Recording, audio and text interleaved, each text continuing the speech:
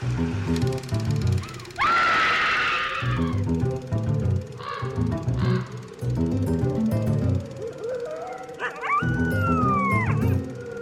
and welcome to Scream Scene, the horror movie podcast where we watch every horror movie ever made in chronological order and then we rank them from best to worst. My name's Sarah.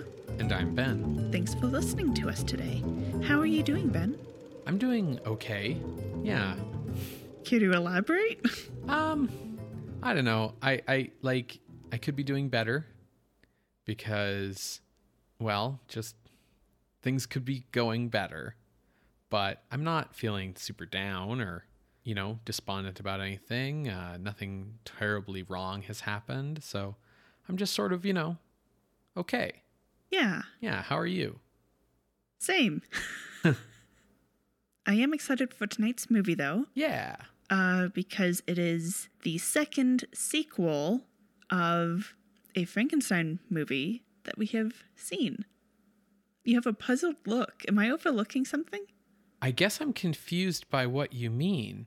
Well, because there was Bride of Frankenstein, and this is Revenge of Frankenstein. Got it. So this is the second time we are seeing a sequel to Frankenstein. Got it. This is the second Frankenstein 2 that we've seen, essentially. Yeah. Got it. Okay, sorry, yes. I should have drawn a map to my sentence. I'm sorry. Yeah, no, that's fine.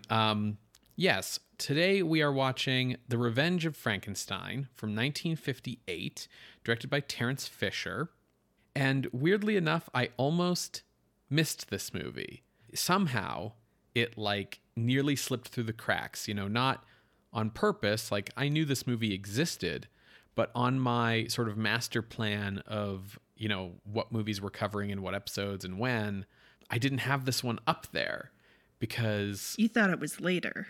No, I just didn't have it. I did think it was later. I did not realize it was so soon, but I also just didn't have it on my plan for 1958 or 1959 because the sources that I tend to use on a very high level basis for figuring out what horror movies came out in a given year didn't have it. Sources if I was looking at a list of Hammer films, absolutely would be listing it. But yeah, I just kind of missed it basically. And I was very happy that I caught it in time so that we're watching it at the right point in time. Very glad that I didn't miss it. That would have been embarrassing. But yes, this is the sequel to Hammer's Curse of Frankenstein, which was a huge movie. It was. It made a huge splash. It made a huge box office return. And I think for the overall genre, it was highly influential. Yeah, absolutely. So for the benefit of our listeners who haven't heard our Curse of Frankenstein episode, why don't you tell us a bit about that film?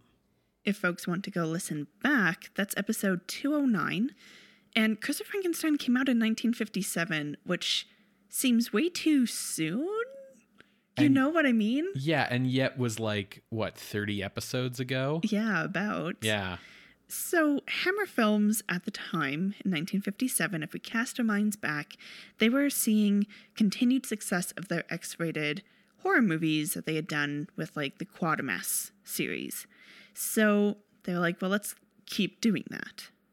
The adaptation of Mary Shelley's Frankenstein was suggested from producer Max Rosenberg and writer Milton Subotsky.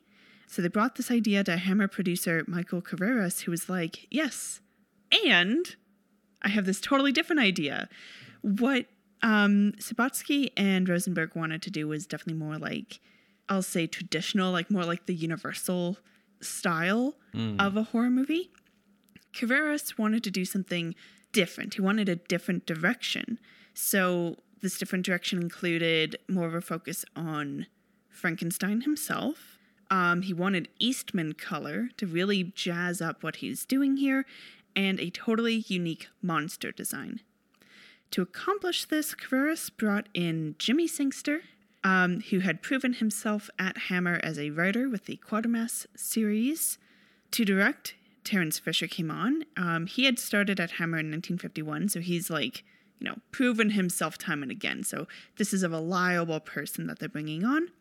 And Fisher brought on cinematographer Jack Asher, and together they cultivated a vision of a bold theatrical style that would fully take advantage of that Eastman color that we see. And that theatrical style would also take inspiration from Gothic visuals. At this time, Peter Cushing was a well-known TV actor, so he was brought on for Curse of Frankenstein, and after this he becomes like a Hammer regular. Christopher Lee was chosen because of his high stature and low pay. But he also proves himself with this film and then with Dracula. Or should I say Horror of Dracula, just to be specific. Either are correct. Okay. So. In the film, Elizabeth is played by Hazel Court. That was the first of many horror appearances by her. And in the film, Frankenstein has a friend named Paul Crump, and he was played by Robert Urquhart, which I believe, if I recall correctly, you said he was so disgusted with the final picture, he's like, never again. Yeah. Never doing a horror, never working with Hammer ever again. Yeah. So I presume he does not return for revenge. No, he does not. Even though you would think that he would be the person Frankenstein would want revenge on. Yes. But maybe he wants revenge on society. Makeup was provided by Philip Leakey. Now, for various different reasons, they weren't able to do latex or molds.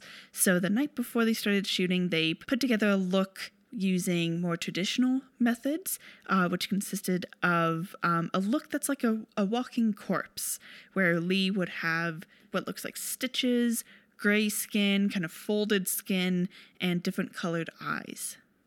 As we alluded, it was a box office hit, both in the UK and in the US, initiating and reinvigorating Gothic horror in film, particularly in horror. Yeah, it was just like that subgenre had kind of died away and been, replaced so much by sci-fi horror in the 50s. Mm-hmm. And then it was like, boom, we're back, baby. The Curse of Frankenstein made $8 million worldwide, which was about 30 times its budget, and it is currently ranked on the Scream Scene list at number 38. Pretty good. So I know that you said that this is a sequel, and when we teased it last week, I was like, but didn't Frankenstein die? Mm-hmm. Turns out he didn't. So I'll tell you the synopsis of the first movie and kind of explain how they kind of lead into this one. Right. In The Curse of Frankenstein, we are set in a Victorian-era Switzerland, and we see that a Baron Victor von Frankenstein has been tried and convicted of murdering his maid, Justine. He's going to be sent to the guillotine, so he calls for a priest to hear his story with the hope that the priest will believe him and then appeal to the authorities and get him off the hook. Now, Victor shares how, as a little boy, his father died and left him the entire estate, and he began working with a tutor named Paul Crump to, learn the ways of the world, but specifically learn about science. After 2 years, they've become a bit more like colleagues rather than a tutor-student relationship, and they successfully bring a puppy back to life. But Victor wants to go further. He wants to create life, not just bring it back. So Paul decides, okay, I'm going to duck out. I'm going to peace out. But Victor has a betrothed fiancée, Elizabeth, who is now staying at the estate. And so Paul's like, well, I can't leave because Elizabeth is here. We see Victor gathering the body parts, including a brain from a leading scientist who happens to die accidentally at the estate. Paul puts 2 and 2 together and goes to stop Victor, and they have a fight which leads to the brain being damaged, and therefore when the creature is brought back to life, he is violent and mute. They end up killing the creature after he gets loose and kills some people, using a shotgun to the face, and Paul's like, great, things are finished, and Victor's like, yes, and he brings the creature back to life. Now, Justine is the maid, and Victor has been having an affair with her, and Justine's like, well, I'm going to tell Elizabeth everything unless you actually marry me. So she gets killed by way of the creature, So I suppose it's like it's like vehicular manslaughter, only it's like creature manslaughter. It's murder by proxy. Yeah. Like, Victor's all like, I didn't kill Justine, and it's like, okay. But you locked her in the room with your creature. Yeah, like if I took you and threw you into a pool of ravenous sharks, like, okay, yes, the sharks killed you, but like, come on here. Yeah. Who's legally responsible? It is the evening before Victor and Elizabeth's wedding. Paul comes and he discovers that the creature is alive. The creature actually gets loose on the roof, and in the confrontation, Victor goes to shoot the creature and shoots Elizabeth in the shoulder, but the creature is vanquished. Now, what's important here is that Elizabeth never really got a good look at the creature and definitely never knew his origins. The only people who know what the creature is Paul and Victor. So once Victor finishes telling this story to the priest, he's very skeptical. Paul arrives and Victor's like, Paul, you can corroborate. And Paul's like, no. So then Victor gets taken to the guillotine. And what's important is that while the final shot shows the guillotine's blade being risen, we do not see it fall. This is true. I checked this earlier today. Yeah, Paul, like, sells Victor out and ends up with Elizabeth. Yes, that's true. At the end of the movie, like sells him out to steal his girlfriend. And so you would really think that the two of them would be in this movie, The Revenge of Frankenstein. But they are not. Okay. So, that raises the question of who Victor's getting revenge on here. We'll see how accurately titled this movie is. Since, Bride of Frankenstein is only accurately titled if it's referring to a character who most people don't think of when they think of the bride, or if you're thinking of her as the Bride of Frankenstein in the same way that, like, a sandwich I made was the sandwich of Ben, Yeah. So Frankenstein movies do have a history of sort of wonky titling. And I think you'll find out why that is the case in this movie soon enough. But Victor does return. Peter Cushing is back. He has been a busy guy. Yes. Curse of Frankenstein started shooting in November of 1956. And then immediately afterwards, Abominable Snowman started shooting in January of 1957. Curse of Frankenstein came out in May of 57. Abominable Snowman came out in August of 57. Horror of Dracula began shooting in November of 57 and would come out in May of 58. Then, after Horror of Dracula was another big, huge smash hit for Hammer, 3 days after Dracula finished shooting, they began shooting Revenge of Frankenstein on January 6th, 1958. So he's just back to back. Yes. Yeah, movies. He's just been doing these Hammer films, like, immediately back to back. I'm sure he's, like, happy to have the work. Yes. But he's not, like, a young, spry guy at this point, right? Like, he's at, like, in his 40s? Yeah, he's, like, 45. Yeah, so he's not a young, spry kid, No, but Peter Cushing was definitely one of those guys with, like, that Protestant work ethic when it came to acting. Like, he was a guy who would, like, you offered him work, he took it. Okay. Because, like, he had to be working because he needed to, like, provide for, his family and all that kind of stuff, right? But yeah, the success of Curse of Frankenstein had been immense. And, because of the way worldwide release schedules worked back in those days, like, movies didn't open everywhere worldwide on the same day back then. By the time Horror of Dracula was finished shooting in late 1957, there would have now been time to see Curse of Frankenstein, like, bounce around a few different countries and have that success because it had come out in May of 57, right?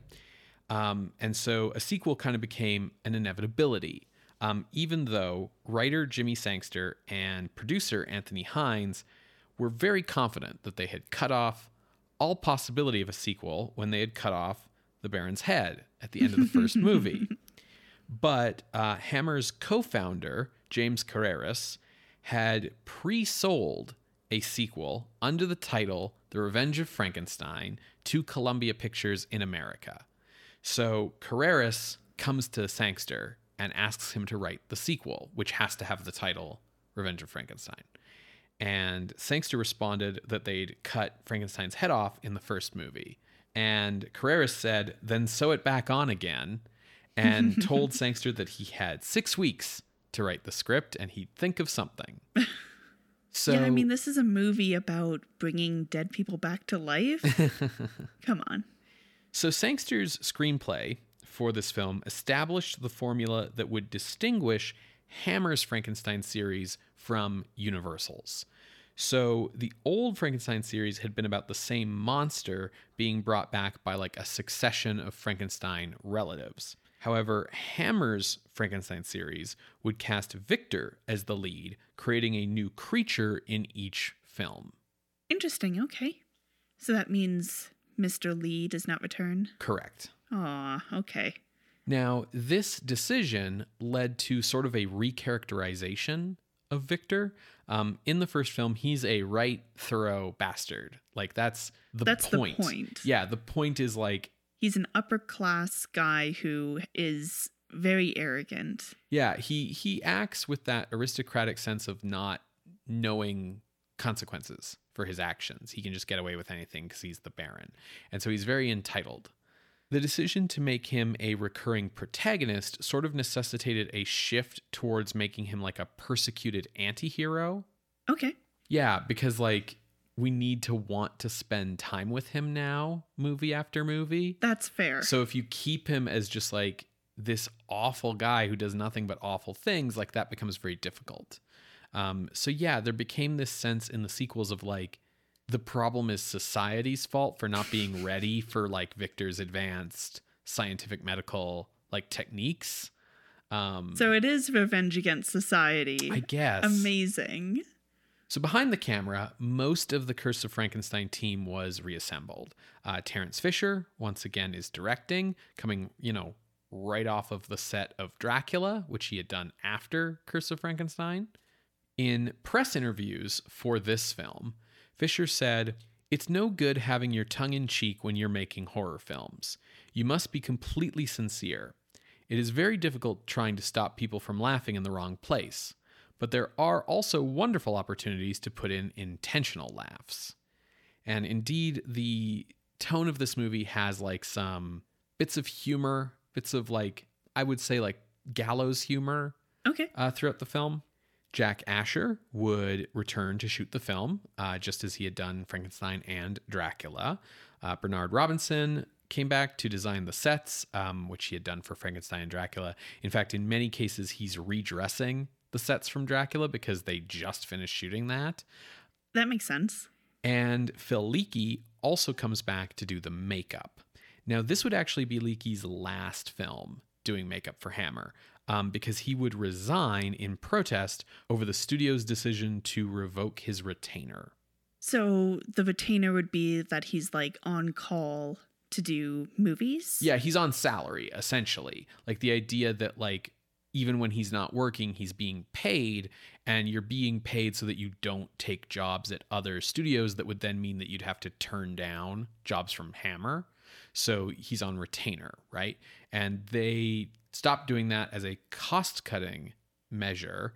So he would only get paid like, for each movie then. And so he resigned. And instead, his assistant Roy Ashton would step up for future Hammer horror films after this one. Another notable behind-the-scenes change would be Leonard Salzito writing the score rather than James Bernard, who had scored the 2 previous films.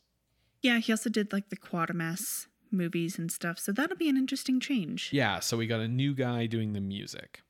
Cushing would bring more of his own personal warmth to the role of Victor Frankenstein in order to reflect the character's transition to anti-hero. Like not all the way to like Van Helsing levels of heroic, but just making him a little more likable. His co-star, Francis Matthews, would later gain fame playing Detective Paul Temple on the BBC series of that name from 1969 to 1971.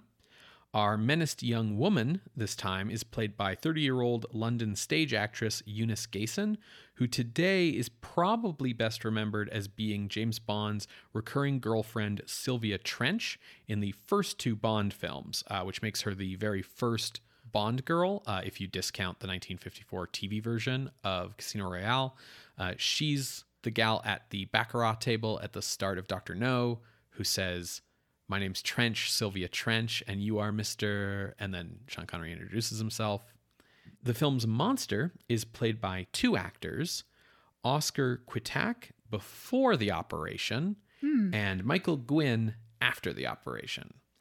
So The Revenge of Frankenstein was released by Columbia Pictures in the United States on a double bill with the re-edited Curse of the Demon on June 1st, 1958.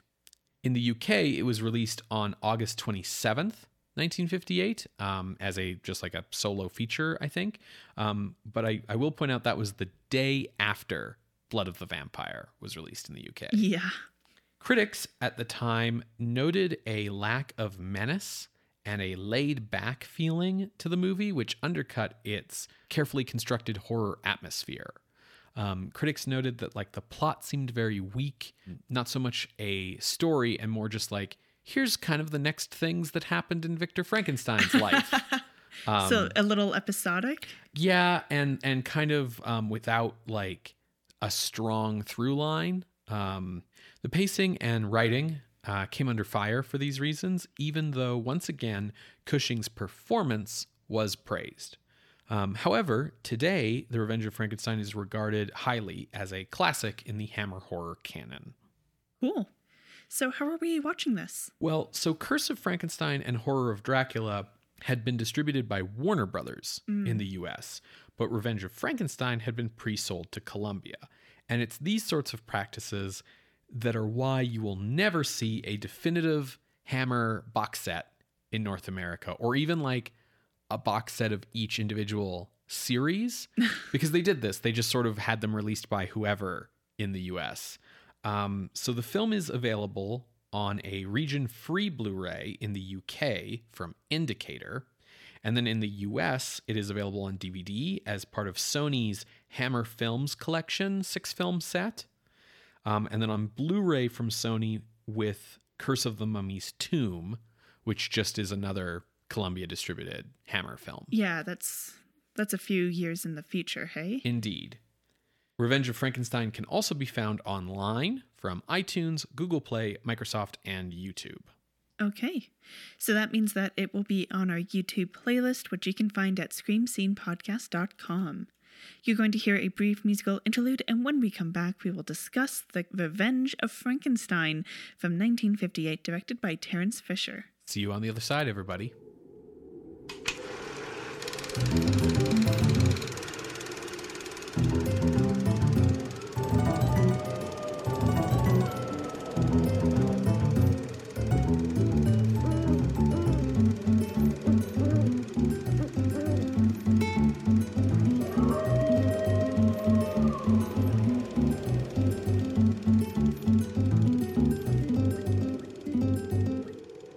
Welcome back to Scream Scene, everybody. We just finished watching The Revenge of Frankenstein from 1958, directed by Terence Fisher.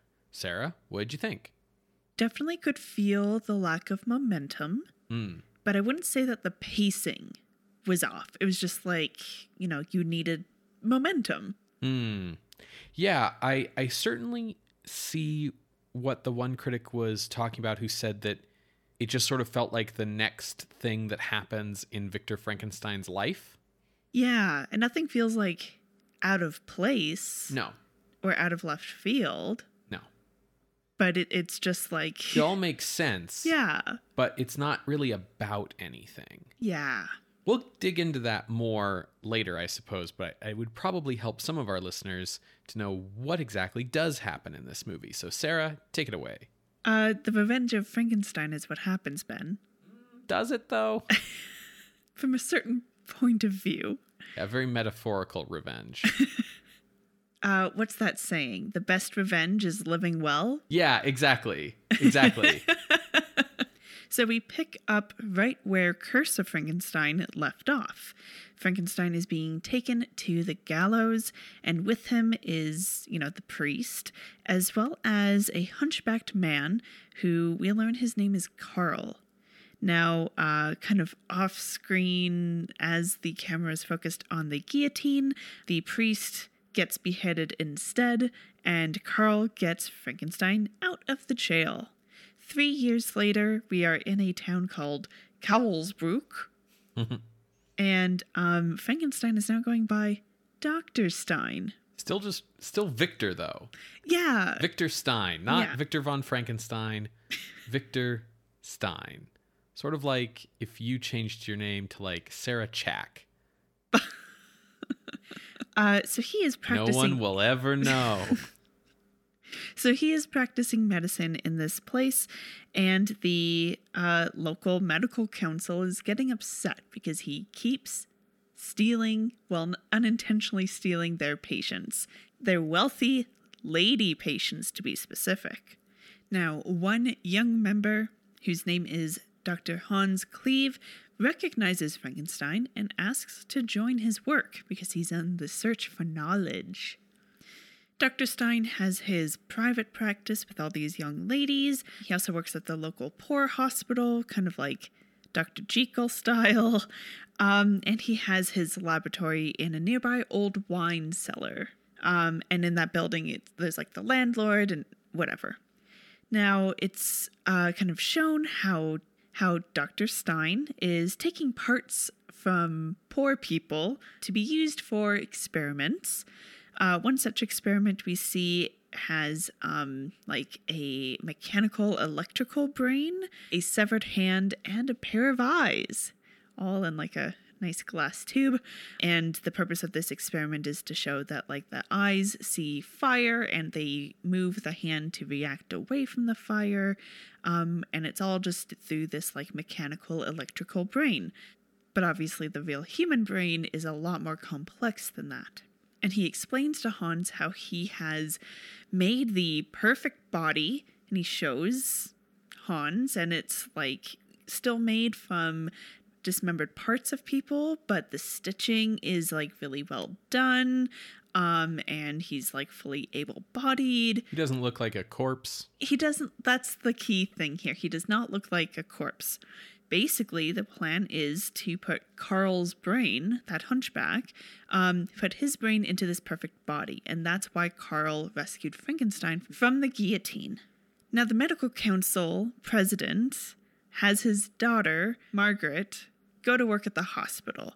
There's some speculation on the part of Hans and Frankenstein that she's there to keep an eye on them, but Margaret doesn't show any of that.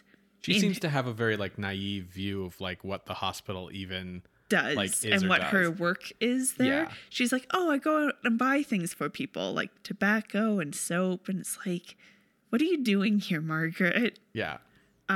She wants to be like the common people. And she's a young, pretty, wealthy lady, and Carl is immediately infatuated. Now, it's time for Carl's surgery, and it is relatively a success. During the surgery and the electrification process, he does start flailing around like a wacky, waving, inflatable tube man. Reminiscent of The Exorcist kind of flailing as well. Sure. But, they calm him down and it's fine. Hans and Frankenstein take new Carl back to the hospital in a private room to recover. The hospital janitor does see them bring Carl in, so he does know that there's like this secret patient. Carl seems to be recovering fairly well, healing pretty well, but they have to keep him super calm, and part of that means fully restrained. In kind of talking to him to kind of exercise his brain, Hans tells Carl that like, yeah, so after you're all healed up, you're going to be like a medical phenomena, and that we're going to like show you in front of like medical boards along with like your previous body that we have like in stasis. They've got it embalmed. Embalmed, that's the word. And he'll be like a medical marvel. And Carl's like, people have stared at me my entire life. I don't want this at all. So he devises a cunning plan to try to escape. Now, the janitor, whose name I didn't catch, it doesn't matter, is talking to Margaret and tells her about like this secret patient. And she's like, well, I don't believe you, but I better go take a look just in case. And she sees that it's not the Carl that she knew, but sees that it's a guy whose name happens to be Carl and that he is fairly nice and needs to be made comfortable. And he tells her that, like, my restraints are so tight. Oh, they hurt. And she's like, okay, I'll loosen them. Sorry about that, sir. Like, Margaret, did you not get your orientation? Come on. She really didn't. She showed up being like, so my dad says I have a job here now. And the doctors looked at her and were like, okay, fine, I guess. And then like walked away. Yeah, that's pretty much how it goes. During that scene when she loosens the restraints, we get a little epiphany on the part of Dr. Hans. So he's talking to the janitor. Long story short, they have a chimpanzee in Dr. Frankenstein's laboratory who happens to eat meat. And Hans is like, well, that's weird because they're not supposed to eat meat. Chimpanzees, I do believe, will eat meat. They just prefer fruit. Yeah, like I think they can. They just generally don't. Yeah, it's like deer. Deer eat meat. Yeah. When it's like there. Yeah. But, you know. But they don't go to like the local butcher. Yeah. So Hans asks Frankenstein about that, and he's like, oh yeah, so that chimpanzee was part of like a line of experiments that I did of putting like a reptile's brain into a frog's brain, whatever, and putting an orangutan brain into this chimpanzee. You know, he got kind of agitated afterwards and it didn't heal properly, and he became carnivorous. And not just carnivorous, but cannibalistic. Mm-hmm. He ate his monkey wife. Mm-hmm. And there's a fantastic line where Hans is like, well, how do you know, like, it was his wife? And he's like, well, who else would he be married to? Or something like that. He says that I forget the chimpanzee's name, but let's say Otto. Okay, so what Frankenstein says is, and then he ate Mrs. Otto, and Hans says, another chimpanzee? And then Frankenstein says, well, yes, who else would he be married to? Which is just, I did enjoy that. But yes, so Hans is like, but did Carl know that there's a chance he could become cannibalistic? And Frankenstein's like, yeah, that's why he knows that, you know, the recovery process is so important. Cut to Carl breaking out of the hospital.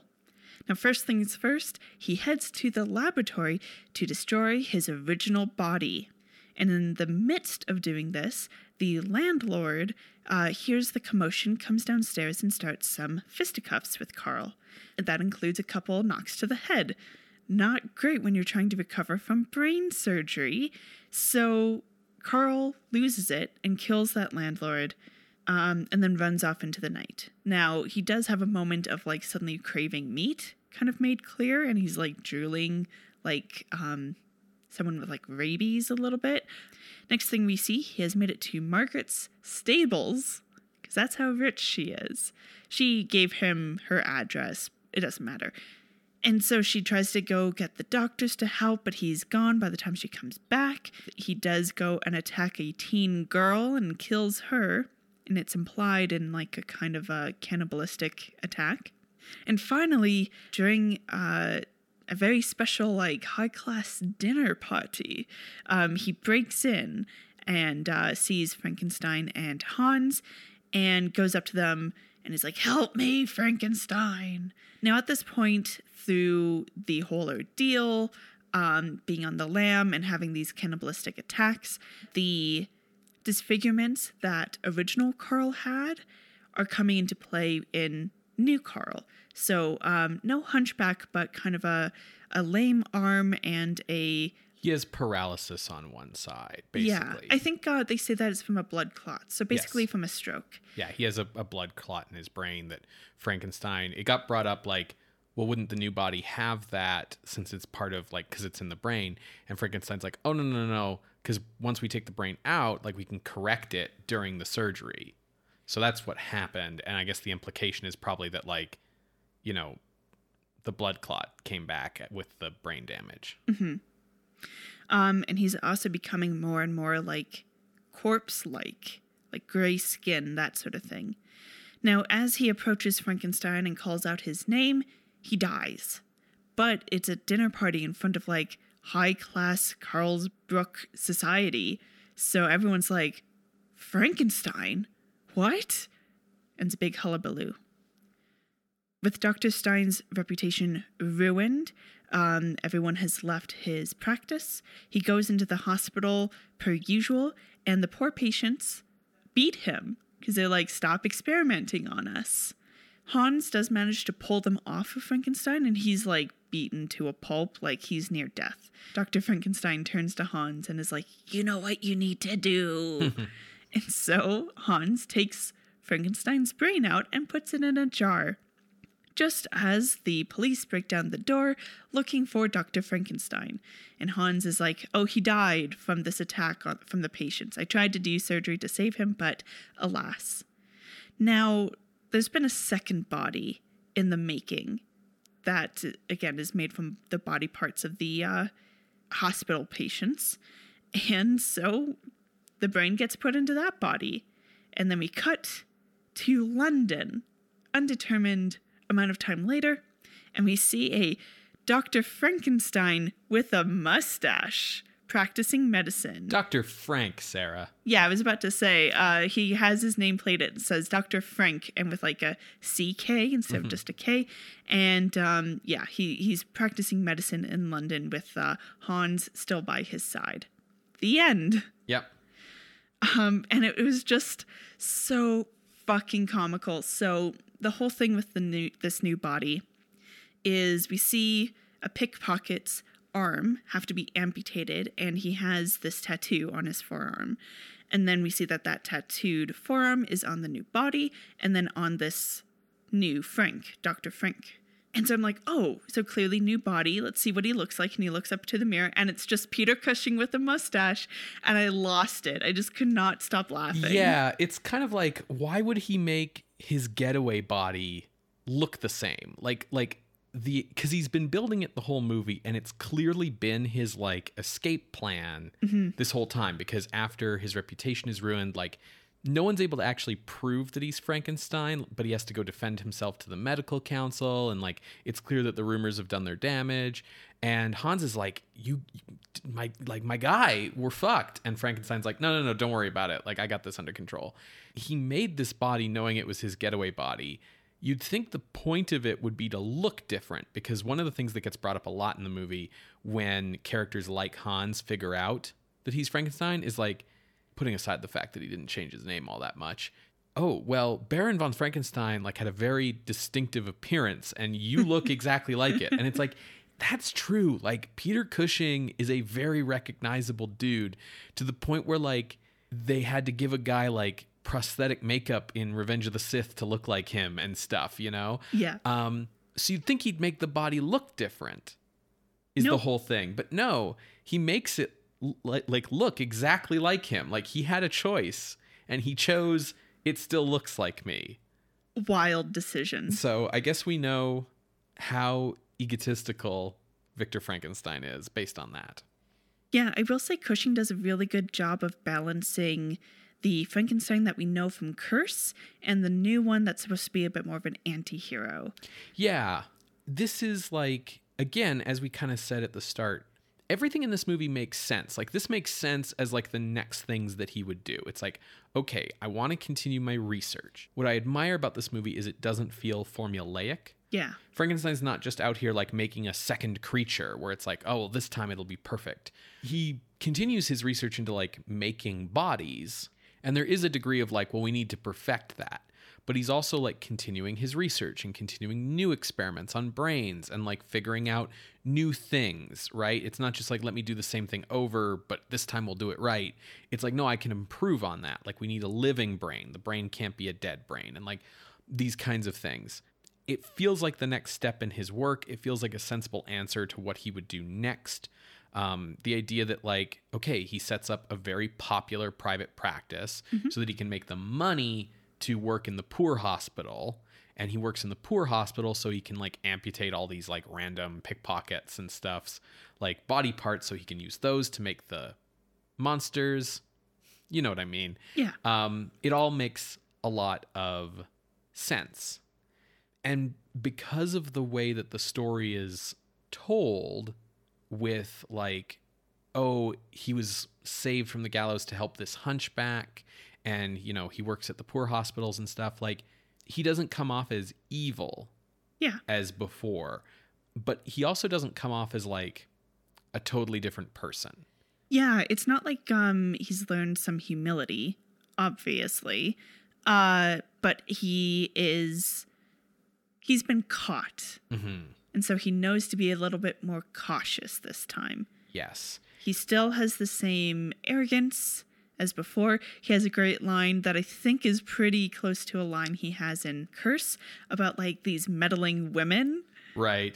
Yeah, he's still an asshole, but like the plot doesn't give him the same like opportunities to be really heinous. Yes. Because it's this plot that's more about him trying to continue his research in these, you know, less than ideal conditions, and it focuses around like helping Carl. And so he's very sympathetic to Carl because he wants the experiment to proceed. You definitely get the feeling that he still doesn't really care about people as people. No, Carl is a medical experiment, and he's mad that Hans told Carl what he would be doing after, because... Don't you know how humans react, Hans? Exactly. Like, he's still manipulative. Yeah. I really like his confrontation with the medical council near the start of the movie, where they're like, well, you have to join. And he's like, I don't know, man. Like, I showed up to this town and you were all like, fuck you, you can't join. So I just did things by myself. And now I seem to be doing really well. So what do I need you guys for? Exactly. Yeah, same guy, but the story is created in a way that he's more likable because he's less heinous. Yeah. And I will say that works to the story's benefit, but the horror movie's detriment. Yeah. So this is a really great continuation of the story of Frankenstein. And I really like sequels that feel like they are continuations of the story and not just repeating the first movie. But this movie does show that there are weaknesses to that approach, which is that, like, you can forget that you're making a movie that the audience has certain expectations of. Mm-hmm. Like, there's definitely a feeling here that the parts don't add up to a greater whole. For sure. I will say that we've seen, not necessarily on this podcast, but as people who watch movies, we've seen that kind of continuation of a story into different genres work really well. And I'm thinking of specifically Alien, then Aliens. Right. Where one's a horror movie, one's an action movie. Mm-hmm. And I like both. Mm-hmm. I feel like you're leaning towards a different conclusion. I feel like Revenge of Frankenstein is still a horror movie based on its like intentions and stuff. But the lagging energy in this movie definitely means for me that I have a lower range. I know I'm getting ahead of myself, but I'm just saying that like it's still a horror movie because like a lot of what they are doing in constructing certain scenes, in constructing like even the plot elements are still in the horror movie genre. Yeah, I totally agree with you that this is still a horror movie. Okay. It's just weak because the elements that you need to make a horror movie are weaker in this film because they aren't being focused on. It's definitely weak in the terror department. There are some decent moments of horror, if you kind of remember the distinction between those two things. But like, one of the problems is none of the characters we care about are really ever under threat. Yeah. Like, the character who's under threat for most of the movie is Frankenstein, and he's not under threat in like a horror movie kind of way. He's under threat of discovery. Mm-hmm. Carl is the character who's sort of positioned as the new monster in this movie.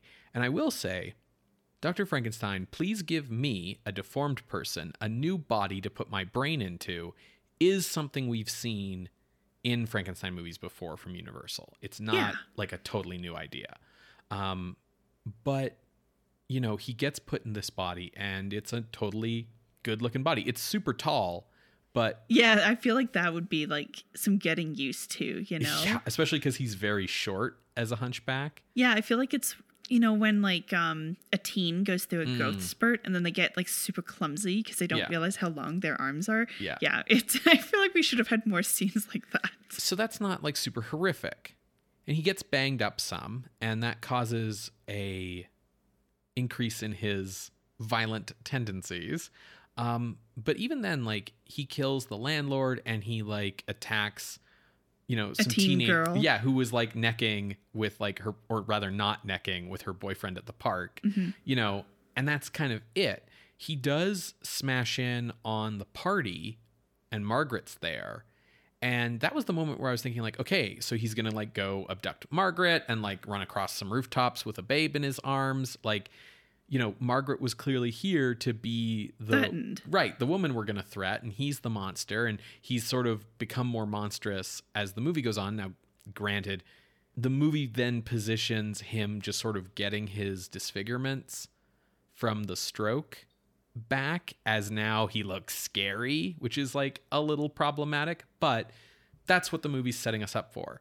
And instead, he dies. He just kills over dead, and he's not even here for Margaret. He like smashes in, and then he's like, Frankenstein, there you are, help me. And then he just sort of kills over. And after being a focal character for most of the movie, after that, he's just like not important anymore. What's important is like my reputation.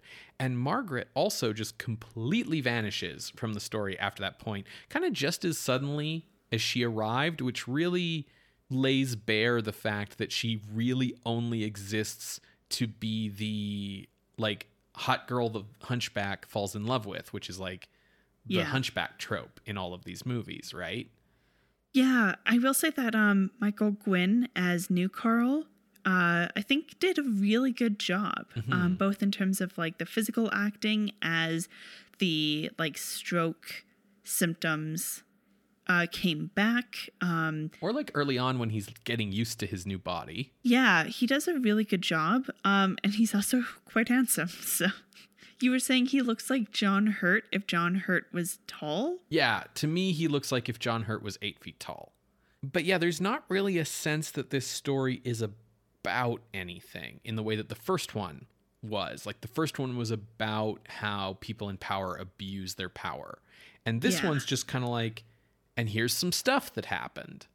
Yeah, I completely agree. I was thinking about this as well in the sense of the excitement that was in Horror of Dracula.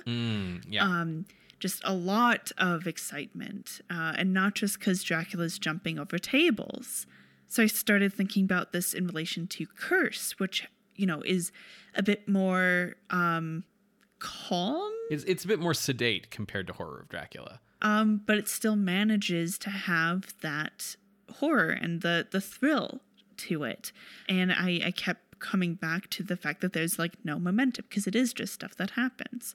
Yeah, the horror in this movie is sort of being generated by things like, look at this brain in a jar, look at this severed hand, like the kind which are all really well done. Yes. And it's, it's cool. But it feels like the lesson they learned was like, oh, people liked the gore in Curse of Frankenstein, and that's what they like decided to replicate. It's one of those tough things where you try to get away from the formula and tell a new kind of story, which this does, and I admire it, but you then risk losing what made people like your first movie for, right? Can you remind me how this did at the box office? This was successful enough that Hammer kept making horror movies with Peter Cushing in them, but I don't think it was a huge smash hit because they don't make another Frankenstein movie until 1964. Okay. Yeah, when they were like putting Frankenstein's brain into another body, I was like, oh, did Cushing get too expensive? And then it's still just Cushing. Yeah. I do like that Jimmy Sangster like clearly learned his lesson and was like, all right, you know what? We're probably going to keep making these. So yeah, he survives and he's in a new body. There, I don't have to come up with how he comes back next time. I've already done it. I am very surprised at myself because when they said that, like, Carl could turn into, like, a meat eating machine. I was like, oh, like a zombie. Like we're getting closer to George Romero zombies. Sure. And then we didn't see any of it. We didn't even see the girl's wounds that he attacks. Yeah. We just see him like drooling over the idea of eating meat. Yeah, he grabs her and like pulls her off camera and she screams. And I'm surprised at how disappointed I was to not see that. Yeah, because you hate zombies. I hate zombies. And yes, I know that in Night of the Living Dead, they're just eating like chicken, but it looks like real meat because it's black and white and it fucks me up. So I'm very surprised at my reaction. But it's interesting that we're getting closer to where George Romero will go. Sure. Yeah, you're just sort of gradually developing a bloodlust where you're just like, come on, get me the gore. I have the bloodlust. I just don't have the meat lust. Well, let's move on to ranking. For sure. So, as a reminder, Curse of Frankenstein is ranked at number 38. And just for shits and giggles, Horror of Dracula is ranked at number 6. Yes, and there are currently 229 movies on the list, which I know because when I looked for my range for this, I was thinking to myself, like, yeah, this is fine, but I don't really feel any which way about it. It just sort of felt like, here's a movie. So I decided to look at like, what's the exact middle of the list these days? Sure. And that's number 114, Dead Men Walk. And I was like, this is definitely better than Dead Men Walk. Mm-hmm. That's the one where George Zucco is both Dracula and Van Helsing. Yeah. And above Dead Men Walk, there's other movies like The Ghoul and Beast with Five Fingers that I thought this was much better than. So I started like, looking my way up. And I saw the Monster Rally movies at 94, 95, and 96. And I was like, this is definitely better than all of those. They have a similar element to this of, Dr. Frankenstein, swap some brains around, which seemed to be like the main plot of all of those.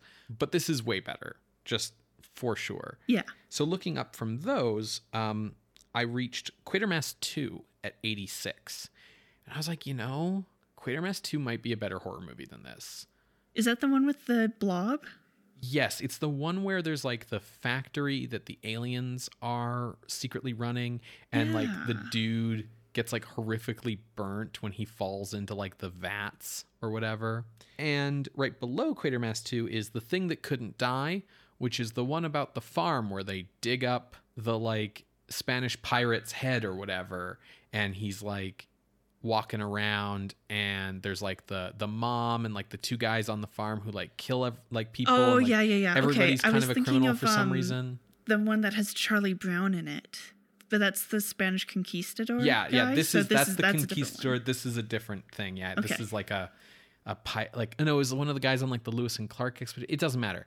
That's The Thing That Couldn't Die. Above Quatermass 2 is Cult of the Cobra. So I felt like I was kind of in a better range here. So I made 87 my floor.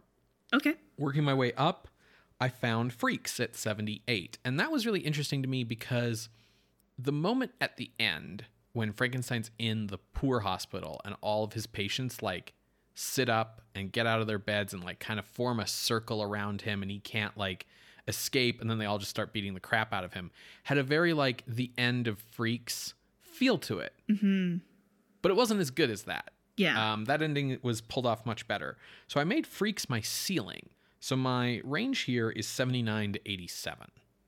Very interesting. Okay. My spot was to just slot this in at number 79 at The Devil Commands, so right below Freaks, because I also felt that with the ending, as well as the fact that, like, it's not like Freaks doesn't have that forward momentum, but it has that feeling of two halves of a movie. Yeah, and Freaks also has that sort of feeling of, like, just being a story without really, like, making an effort to slot it into a particular genre. Yeah, so I knew that this wouldn't go above Freaks, and the reason I thought to replace where The Devil Commands is that's one of the Boris Karloff movies, and it has like supernatural elements and stuff, and it's definitely one of the more weaker of Karloff's Columbia movies. And I just felt Revenge of Frankenstein was better. Yeah, absolutely. Cool. Let's just fucking do that then. Dope. So yeah, coming in at the new number 79, below Freaks and above the Devil Commands, is The Revenge of Frankenstein from 1958, directed by Terence Fisher. If you would like to see this list, you can go to our website, screamscenepodcast.com. There you can find links to the many episodes we have mentioned today, as well as our appeals box. If you would like to contest this or any other ranking, you can drop us a line through our website. You can email us at screamscenepodcast@gmail.com or talk to us on Twitter @_screamscene. Scream Scene updates every Wednesday on Apple Podcasts, Google Podcasts, SoundCloud, and Spotify. You can subscribe to our show through our RSS feed. You can help the show out by leaving us a rating or a review, and you can tell your friends about the show to help us grow our audience through word of mouth. If you have the means, you can also support the show by heading over to patreon.com/screamscenepodcast, where you can become a patron of the night for as little as $1 a month. Your help goes towards the time that we put into making this show every week, the hosting fees, equipment, and it's just really, really appreciated for all the work that we do to put on this show. Patrons at the $5 and $10 levels get access to regular bonus content, and all of our patrons get to vote in our monthly polls on what horror-adjacent movie we should do for our next bonus episode. And the latest poll is up, and Calling Dr. Death appears to be leading. That is the first Inner Sanctum Mysteries movie. Oh. You sound so excited. Oh, Calling Dr. Death. If you want to take part in that poll, head on over to patreon.com/screamscenepodcast. So, Ben, what are we watching next week? Well, next week, Sarah, it's the return of Roger Corman, sort of. Okay. As he is producing next week's film, although he does not direct it. It's for AIP. It's called Night of the Blood Beast. Fantastic. We're really, stretching for these, Night of the blank titles. Yeah. It's well, we've done vampire. Well, what's a vampire but a beast that feeds on blood? I have no idea if it's a vampire movie, but that's just what I thought of. All right, well, we will see you then, creatures of the night. Bye. Bye.